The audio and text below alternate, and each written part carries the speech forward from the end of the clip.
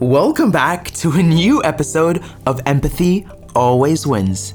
My name is Ali Salama, and it is my honor and pleasure to host you on today's Empathy Always Wins episode with a very special guest by the name of Jeremy Miller. But before we go into today's episode, there are a couple of things that I would love to touch base on. So, what do we do? What do we do on this podcast?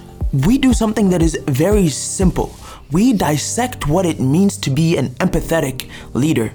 Yes, this is primarily aimed at youth changemakers, but this by no means limits us to talk to elder leaders and more established leaders. So by all means, this podcast truly is a guiding force for anyone that wants to adopt empathy within their leadership styles to be better parents, better teammates, better friends, better siblings, and better human beings, period. Anyways, let's get into it with today's episode with Jeremy Miller. Here's a little bit about Jeremy. Jeremy Miller is a branding expert. He's the best-selling author of Sticky Branding. Jeremy is the president of Sticky Branding. He shows organizations of all sizes how to stand out, attract customers, and grow remarkable brands. And we actually kicked it off very well in our pre-call before bringing Jeremy here on the show. He's a globally recognized branding expert and the best-selling So Jeremy's path into branding wasn't traditional. He fell into it out of necessity. He was watching his family's business nearly hit rock bottom when he was faced to take a hard look at the way the company was run and in their industry as a whole. That led to Jeremy becoming essentially who he is today. And without further ado, this is our episode with the one and only Jeremy Miller. Are you ready? This episode is sponsored by Empower Mag, the Middle East's mental health and wellness magazine. Check out Empower Mag for all the latest and newest articles. Now let's dive deep into our latest episode of Empathy Always Wins. Thank you so much, Jeremy, for coming on Empathy Always Wins.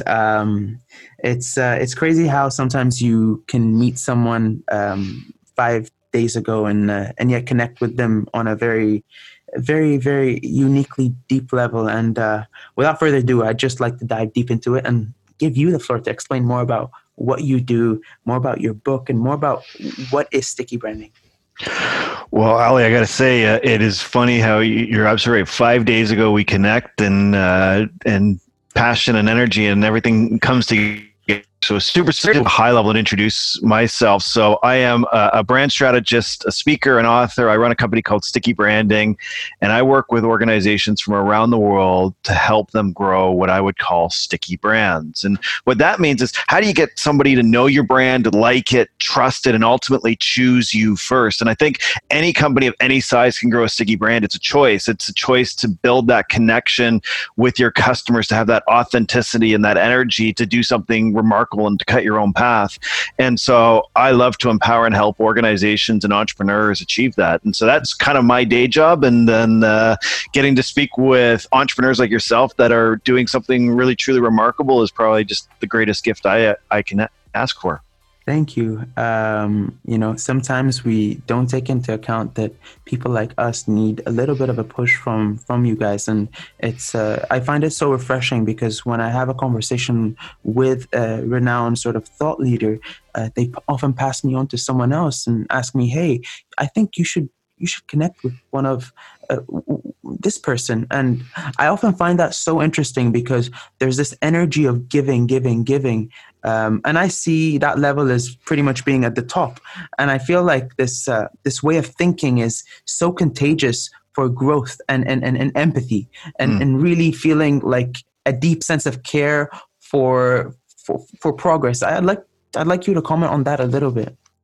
Well, we live in a world of abundance, that there is so many smart people, so many generous people, so many people that you can learn from and gain from and collaborate from.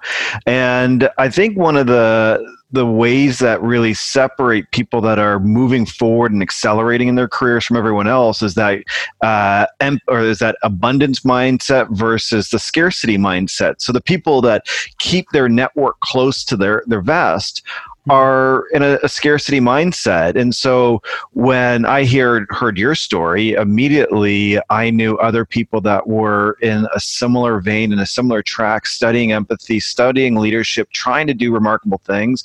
And I knew they would gain from you as much as you would gain from them. And so to be able to make those kind of connections, there's an old networking group called BNI, for Business Networking International, and they have this philosophy called givers gain.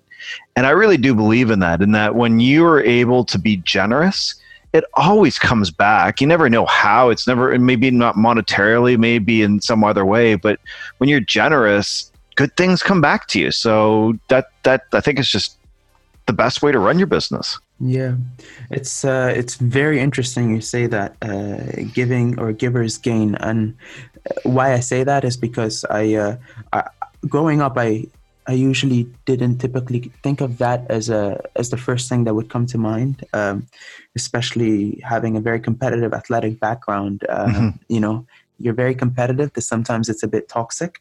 And when I started, embracing a little bit of vulnerabilities, I think with sharing stories, personal stories, you realize that giving something so precious sometimes as a leader, being a little bit vulnerable, breaking some typical boundaries that have traditionally not been broken, it allows for more space and it allows for more connection. And I felt that, I just, as you know, I just came back from a keynote at a school here in Toronto, and it never is about the keynote. It's about the conversations after the keynote, because it's about how you touch someone and how they interpret their story within themselves to say, me too.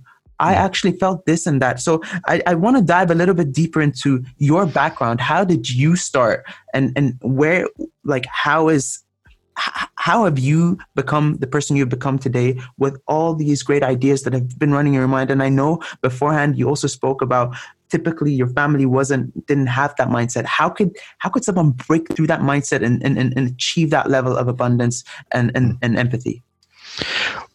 Well, you raise a really interesting point when you look at vulnerability versus being competitive. And I think I don't think they're opposite. I think they're actually complementary. That when you are vulnerable, you're actually a better competitor. Now, I'm very competitive as well. Like when I look at writing a book, it's like battle planning, and I take it super seriously, and it's super emotional. And if I see there's someone else coming out with a related title, I'm all mental and like trying to like destroy them and things like that. It's absolutely not healthy in that mindset, but it is in that internal fuel. But it's not ever, I don't think you have to use it in a negative fashion on other people. And I think collaboration actually makes you a better competitor. Now, to answer your question of my origin story, like so many other people, my career has been squiggly. I started out in the software industry as a salesperson. And where that actually came from is my parents owned a family business. And in high school, I think at some point, probably around grade 9 or 10, I told my mom, when I grow up, I'm going to take over the family business. And I think she panicked. She's like, oh, crap. So she had that little bit of a panic attack. And then when they talked to their friends, and they said, you do not want your kids to become a lucky sperm. And what that meant was, you don't want to make an entitled child. They don't want to just gift them the company. They got to work for it. And so what my parents did is they created criteria for my brother and I if we wanted to join the company someday. And we had to have a university education, we had to work in the real world for at least 4 years, and we had to have relevant experience and we had to apply. So there had to be a job in the company. So all those conditions had to be met. Well, my first job out of school was in sales. I sold software, and basically 4 years to the day, I joined my family's business, and it was in the HR recruiting space. Now, my foray or my start in branding actually came out of rebranding my family's business. That was the very first marketing project I'd ever worked on. And it would happen because we didn't know it at the time, but our company was being disrupted by social media, Google, Facebook, LinkedIn, they've changed all the rules of our industry, and our sales collapsed. And I remember having to learn how to create a new strategy, a new plan to make my company successful. And the way I did that was by changing the company name and rebranding and repositioning it into a totally new industry. And in doing so, we embraced digital marketing very early. So going back to 2005, we were doing social media marketing, search engine optimization, inbound marketing, all before this stuff was called what we know it today. It wasn't even named back then. And what happened is my clients took notice of the work that I was doing. And so they said, hey, Jeremy, we see what you're doing on Facebook. We see what you're doing on email. Can you help us? So I started consulting with big companies and helping them embrace digital marketing. Well, fast forward a little bit. When we went through our succession plan, I decided not to buy out my parents. And I did that for a variety of reasons. We can go into it if you're interested, but I made the decision not to buy out my parents. And so what happened was we spun off that little consulting practice that I had created serving these big companies to form what I do today, Sticky Branding. And then I packaged and sold my family's business. Now, it took a few years to do that, but after I sold that, I used the commission from that sale to write my first book. And everything just continued to spiral and grow. And so it all built off of everything. But if I look back over my shoulder, I could never have predicted where I am today. I could never have seen this in high school. And it's been that opportunities arise, new people enter my life, new whatever happened that created the conditions that allowed me to continue to evolve and chase my passions and create a career that I'm immensely proud of and happy that I've had all the fortunes that I've had. That's, it's incredible to hear a story about how someone took a family business and actually innovated and pioneered it in one way, shape, or form. Because, like yourself, I also come from a background in Egypt whereby, our family we were doing well for ourselves. I was in a really good school and whatnot. And I feel like the number one fear our parents always have is, I've heard it once, a generation builds and then a generation spends, because it typically is due to the mentality that your parents feared as well. And I love that you brought that fact. But what I'm more curious to even know a little bit more on this is how have you developed in all of that sort of circle and all that growth as a leader? How have you noticed some patterns that perhaps weren't the best in the way that the family business was running? If a listener is listening to us right now and they're wondering, well, how has Jeremy been able to get his way through? I can't even get a point across to my dad, or I can't convince anyone. How? There's definitely some key characteristic leadership traits, and I'd like you to dig in a little bit deeper, because that is what truly, in my point of view, makes you very, very, very special in my eyes, because that is something that is interpersonal. We call it soft skills. I mean, the show's called Empathy Always Wins. There's a winning characteristic in what you've done. I'd love to touch on that. Well, there's probably two storylines in here. So how do you work with your parents? I had a great working relationship with my family and my parents, and it's probably one of the best career experiences I've ever had. Now, I know other people who have worked with their family and it hasn't been positive. But in my case, I think my parents actually started with a very open mindset. And so they deliberately made a choice before I started that their job was to create an entrepreneur, not a caretaker. And so from the very beginning, I had a lot of freedom to break things. So they very much believed in the idea of empowerment, but they also believed that empowerment is a two-way street. You have to step up in order to use the freedom and the authority and the autonomy that you're being given. And I have the personality that took that. And so I would take challenges, I would change things, I would explore things. And my parents always gave me enough rope to hang myself, but not enough to hurt the business. So that tension was really, really powerful. And it was an opportunity that I don't think many people get. But it did teach me that empowerment is a two-way street. And you want to empower people and give them the freedom to succeed, but people also have to choose how they're going to use that freedom, that opportunity. And I think that was an important lesson. I also learned to ask for forgiveness, not permission. So my dad would have this trait where I'd bring him an idea and it would be half baked and wouldn't be very well developed, and he'd say no, and I go, well, and then I'd turn around frustrated, and then I'd just go and do it, and he'd probably get pissed off, but my mom would talk him down. But but I would go and push my idea further and prove it, and then bring it back, and then oh, I now see what you're talking about. And they would then give me freedom to keep moving. Not always, but at least I always believed in my ideas enough to chase them, even when someone said no. And I think that's also a really important lesson, especially if you're an entrepreneur, is that you may know something, you may believe something, but until you act on it, it's never going to come to reality. So I think that's the other key lesson is ask for forgiveness, not permission. If you got an idea, chase it. But not everything was great in this whole story too. So my parents taught me management, and they ran a very patriarchal top-down management structure. They're baby boomers. That was the way they ran the company. And it was all guardrails and structure and treating employees like peons. And I hated it. It didn't work. So when I sold the family business and focused solely on sticky branding, for 8 years, I had no staff because I had convinced myself that I wasn't a good leader. I wasn't a good manager, that wow. wasn't a path that I wanted to be. I love to mentor. I love to coach. I love to do these things, but I did it as a consultant because I had the false belief that I wasn't good at it. But last year, I was launching my book, Brand New Name, and I knew I needed help. And so I hired my first employee in several years, a lady out in Calgary named Sarah, and she's absolutely wonderful.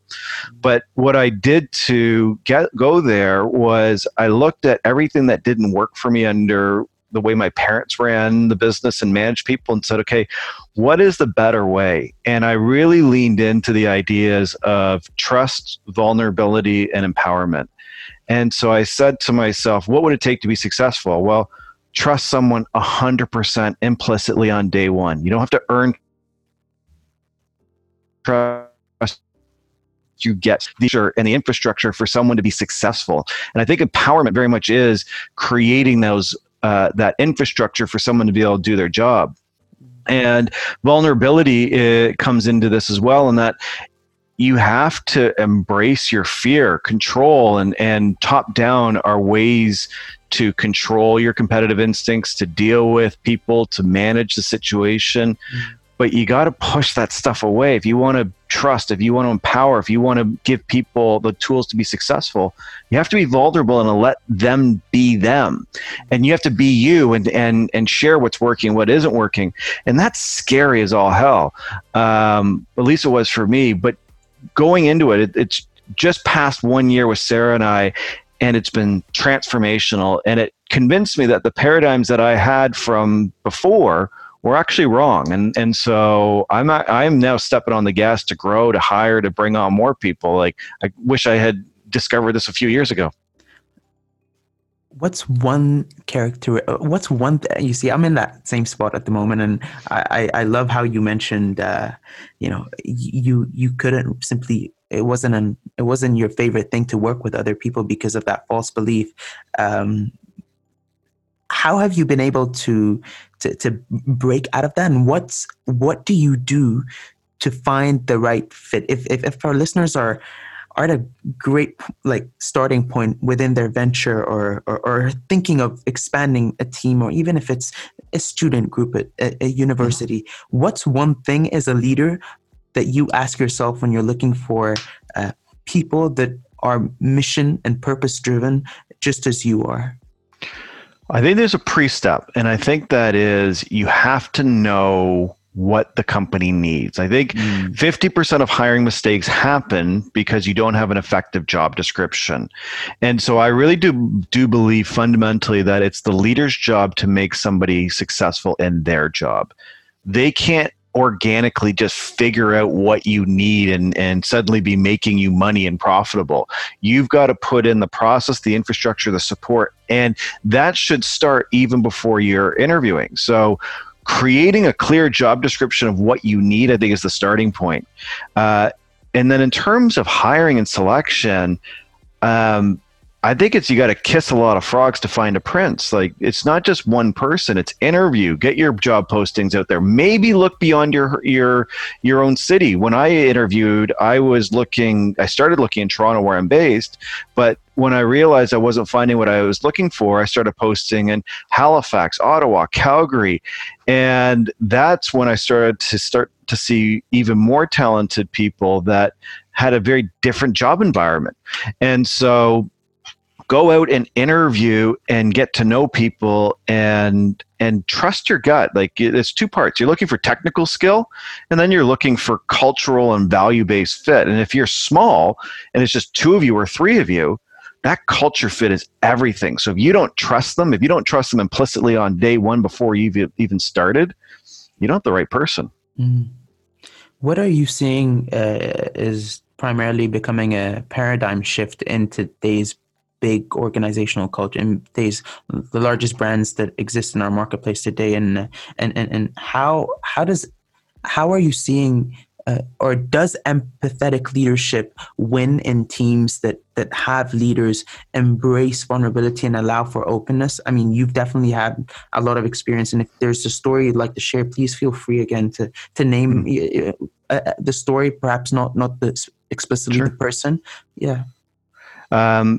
So I do believe there's a paradigm shift going on, and that is we're dealing with so much complexity, so much disruption, so much change that having a patriarchal top-down culture or bureaucratic culture is not very successful, even for the largest companies of the world. And so in my new book, Brand New Name, one of the core premises of it is the idea of employee co-creation. Mm-hmm. And what I argue in the book is that everybody is creative, and inside every organization is immense creative potential. But most of it goes untapped because we're either too busy or we don't recognize the creative talent in others. Mm-hmm. But if you look down the chain, down to just the hourly workers, the people cleaning the building, the receptionists, like the lowest people. It's not to denigrate them, but the people who are, say, the marketing team or the executive team, they have immense creative opportunity or potential, and they're usually not asked to participate in strategic decisions. And I really do believe it is the organizations that are trying to unlock the creative genius of their teams and their employees are the ones that are winning today. And so what I show in the book, at least, is how do you get all of your employees involved to name or rename anything? And it shows a 3-stage naming sprint on how to do that. And the thinking behind this is, I want to show you how to create brilliant brand names and to grow your business and to grow your brand. But there's a subtext to this, which goes to your question on empathy and vulnerability and leadership, is I actually want to show leaders the power of their teams. That if you can experience employee co-creation, if you can experience what actually exists in your organization, those are going to be the moments that really open your eyes to, my people are brilliant. How do I use them more? How do I engage them more? How do I ask them to participate more? Rather than hiring a consultant or an advisor, how do I ask my team to generate and share ideas? Mm-hmm. And it's in those moments I think are truly transformational. When we talk about effective teams, what comes to mind is, of course, many examples, but what is your take on emotional intelligence? Because that's something that I've been, thoroughly going through when you mentioned, of course, like organizations that are winning today that adopt co-creation, like Airbnb, all these exponentially, that all the organizations that actually grew exponentially. Right.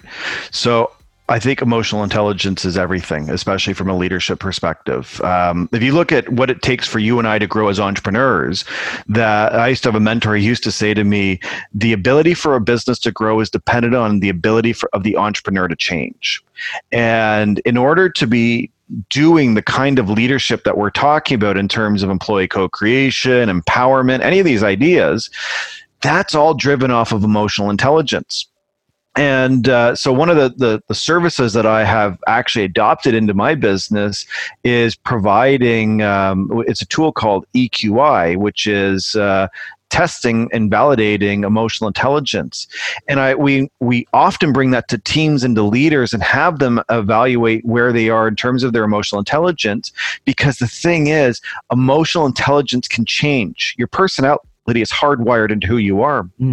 But emotional intelligence is behavioral. You can affect change. Yeah. So if you know where you're at, then you can grow. And I think that's really what it means to be a leader, that we all have shortcomings. We all have limitations. But if you are self-aware enough to say, you know what, these are things I'm not very good at, or these are things that I'm holding my team back, I'm holding myself back, I'm holding my business back.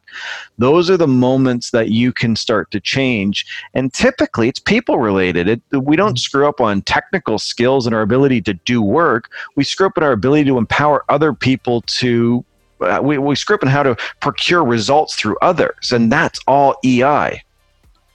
Is EI something that is a skill set that can be honed and improved over time? And if that is the case, what is one thing you would recommend our listeners that are doing everything that they can, or are aspiring to become the best leaders that they can be? What's one thing, or what's one piece of advice you would like to put out there?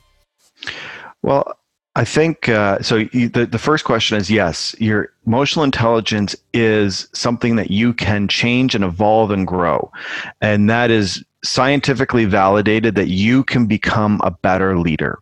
I think the key to this, though, is self-awareness and understanding what are your strengths, what are you good at, and and where do you need help. And part of working with others is being very self-aware of your strengths and weaknesses and areas of growth, and asking for help. I don't think there's going to be one solution for every person, but I all think that we can get support either in the form of a coach, paid or free, a mentor, or even working with our teams, whether it's our employees or our colleagues, and asking for help. And that simple act of vulnerability of saying, this is where I'm struggling, or this is what I want. What can I do? How can you help me? And just that it goes back to what we started with, that idea of being vulnerable and a competitor. Mm-hmm. You can be an uber driven entrepreneur, but if you're not vulnerable enough to ask for help, you're never going to succeed.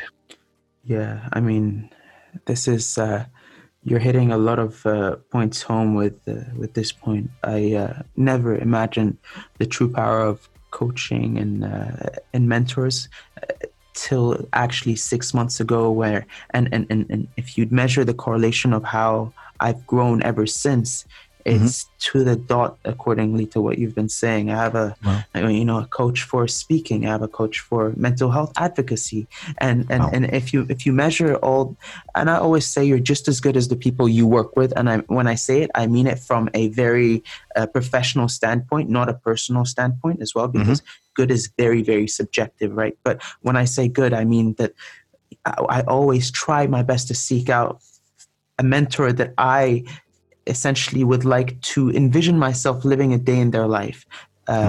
So for the mental health advocacy, it's the World Federation for Mental Health president, and for the speaking, just by reaching out and asking for help, embracing the vulnerability, you just said it.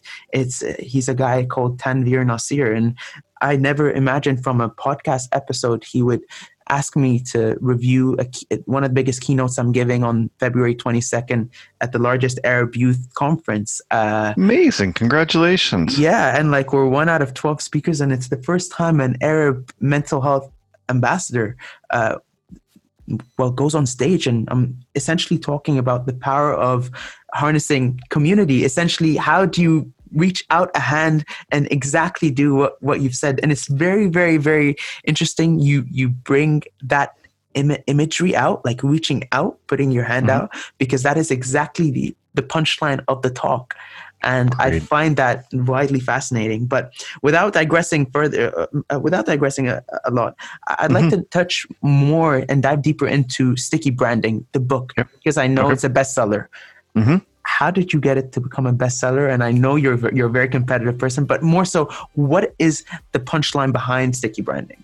I know we've touched on that, but how is how Sticky Branding different from your new book?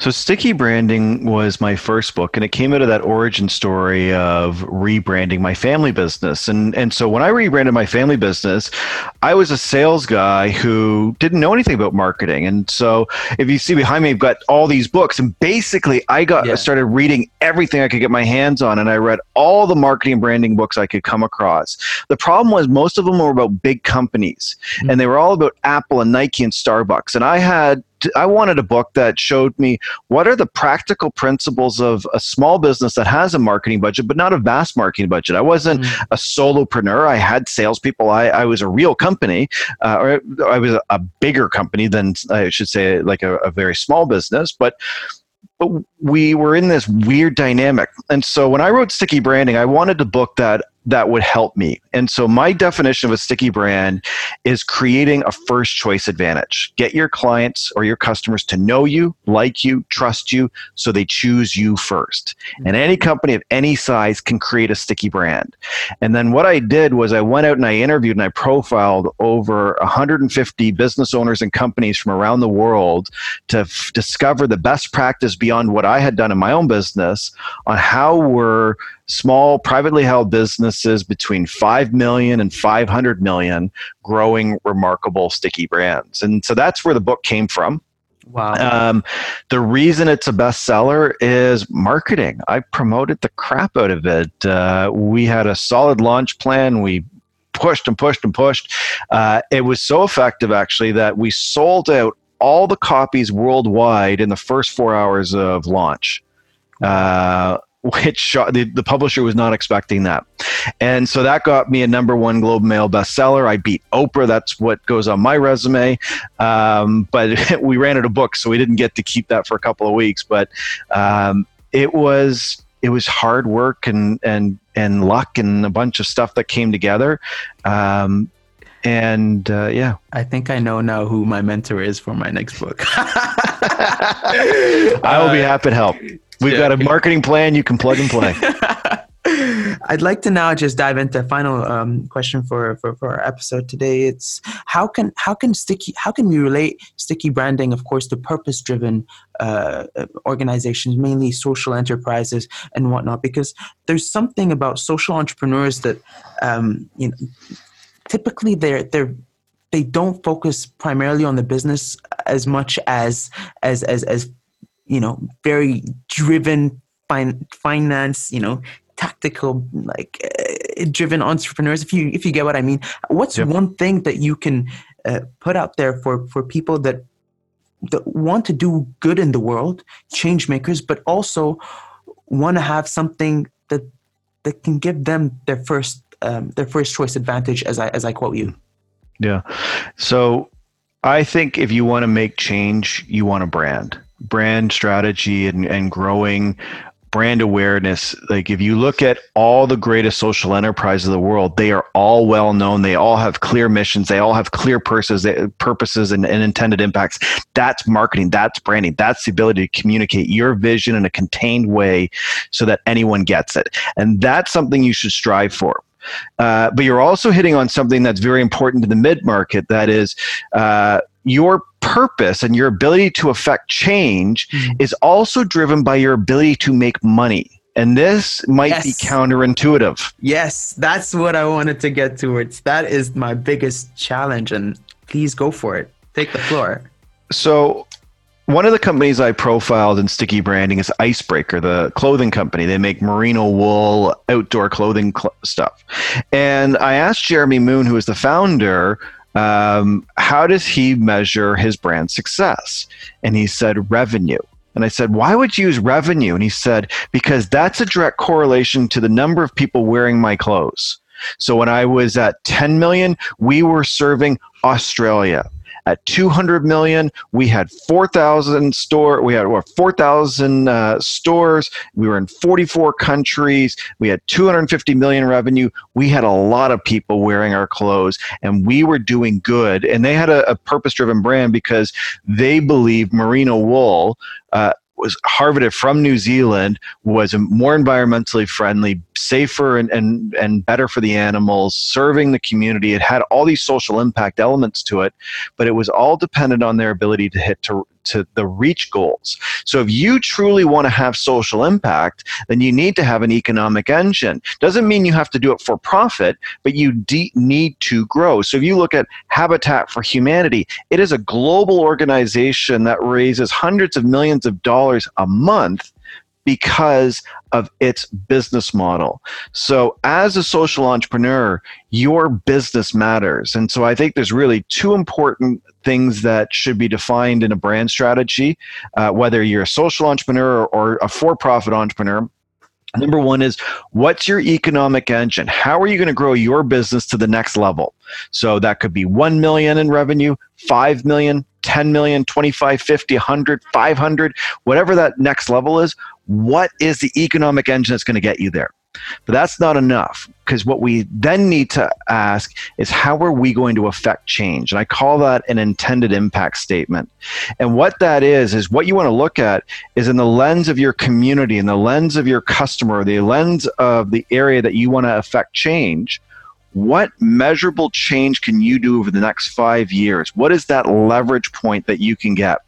And if you can tie your intended impact to your economic engine together, that's your brand strategy, that's your positioning, that is your compass on how to grow your business. And if you do that, if you execute on that, I guarantee you will affect more change than all the dreams and hopes and stories that you could ever do. Wow. I think, look, I have nothing to say. Let's not give some jargon out. I have nothing to say. That was absolutely great, Jeremy. And with that being said, let's just dive into the fun part of the show. Not that this wasn't fun. This was very, very, very fun. But I want to get a little bit more deeper into you as a person. So with this being said, this is going to be the Fireball segment. 1 minute. I'm going to be asking you, again, we discussed it. We're just going to be throwing questions your way. And let me just put the timer on my phone. 1 minute, rock and roll. Yeah. Have you been enjoying the show till now? Oh, it's been amazing. So you're a fun interviewer. It's great topics. Thank you so much. All right. So with that being said, we're going in. What is your biggest fear, Jeremy? Failing, succeeding. It's the same thing. It's fear of failure. Favorite athlete? Oh, now you're pushing me. I don't have one. Favorite book? Can I say my own? Sticky Branding? Sure. No, four disciplines of execution. Biggest role model? My dad. If you could relive one day of your life, what would it be? Today. What's your favorite quote? It's a quote my dad said, but it was, the name is falling in my head quickly, but it's, we'll go back to that. Favorite movie? Ace Ventura, Pet Detective. If you could be one person for a day, who would you be? I would like to be Bill Clinton. All right, that is time up. That was intense.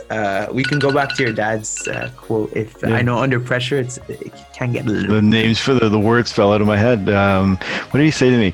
It's not about the business you've built. It's about the business you're building. What are we going to build next? Yes, I read that in your book.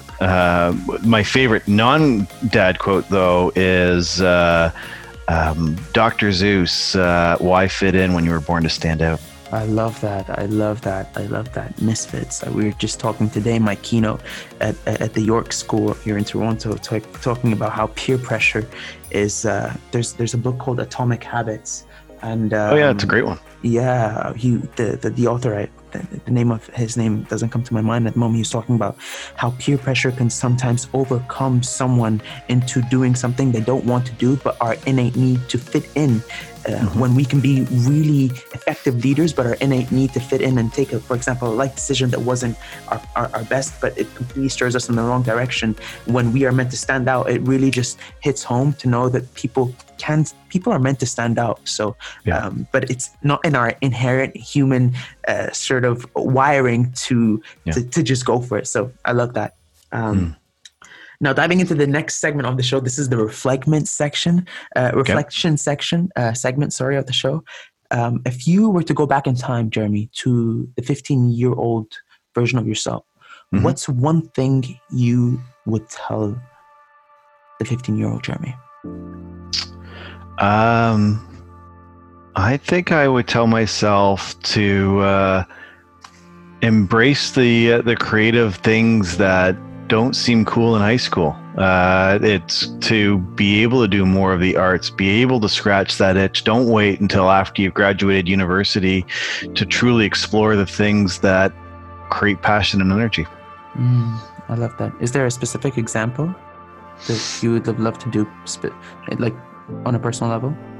Well, I wish I had spent more time in just drawing and art and taking art classes, and I just didn't perceive them as cool enough. So, or I didn't actually want to work that hard in high school is the other side of it. So, but there was things that I have spent time learning that I wish I had developed more in life. And I think it goes back down to that, what you said earlier. It's the idea that the fitting in prevents you from doing things that might actually fuel your passion. Yeah. There's something that came to my mind. Yeah, in your book, I saw incredible drawings, and it's funny how you say that.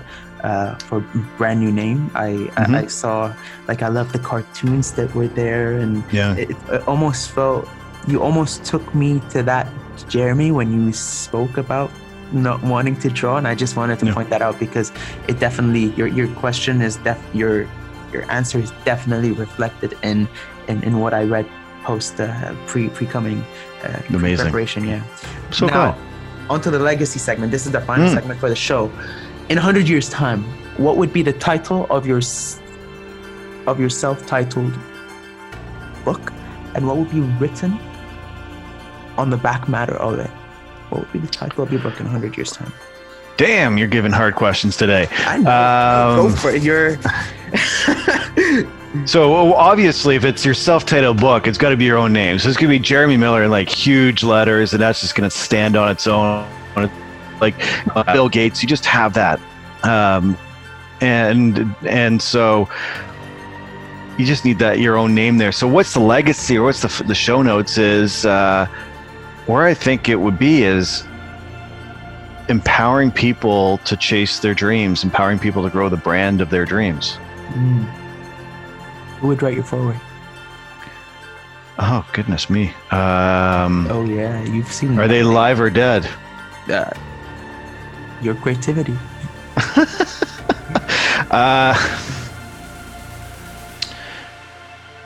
You know, the person I would love to write the foreword is the one that has used the ideas after me to create something great. I don't know who that person is, but if someone was able to, where my measure of success in my work is your ability to use my ideas and apply them. And so I don't know who the people are that I have affected or will affect, but that it's that forward-looking thing. Is I really do believe that, like, especially in Brand New Name, was how do we write a book that shows you how to do this? How do we get rid of this black box mentality of solving that? And so, yeah, that's kind of my answer. Be someone who's actually used it to do something really important. I love that. I think it's perfectly fine to say that the results will speak for themselves, and it's very humbling actually to know that is the intention of you having written that book. It just says a lot. And with that being said, I'm just going to open the floor for you. If you have any final notes, any final comments you'd like to make before we wrap up the show, please feel free to go for it.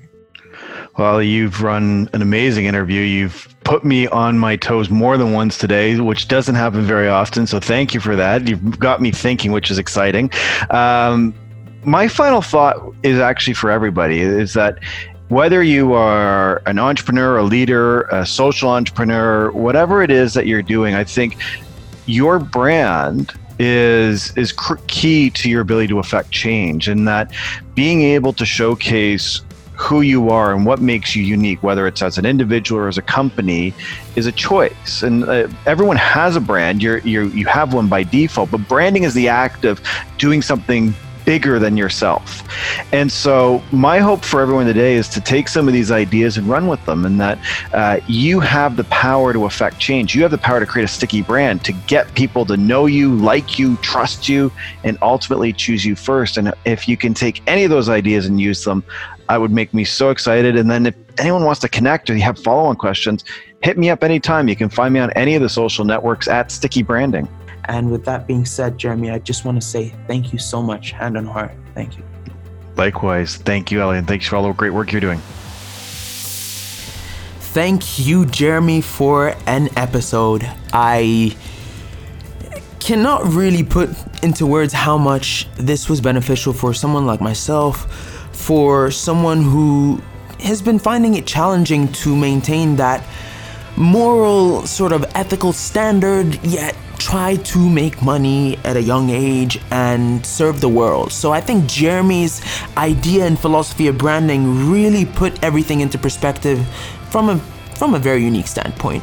But without further ado, I just want to say a warm thank you to Jeremy once more. And for everyone that would love to stay in touch and continue the conversation, please feel free to follow us at Empathy Always Wins on Instagram, and follow myself at Ali Salama on Instagram, Twitter, and LinkedIn, and we're pretty much easy to reach. Thank you once again for giving your time and your energy and effort to us, and we'll see you next week in a new episode of Empathy Always Wins. Oh, and one last thing. Join our WhatsApp group if you want to be involved in weekly leadership free seminars that I'll be giving on how I kind of started everything out from this podcast to everything. That's only if you're interested. Anyways, we'll see you next week. Cheers.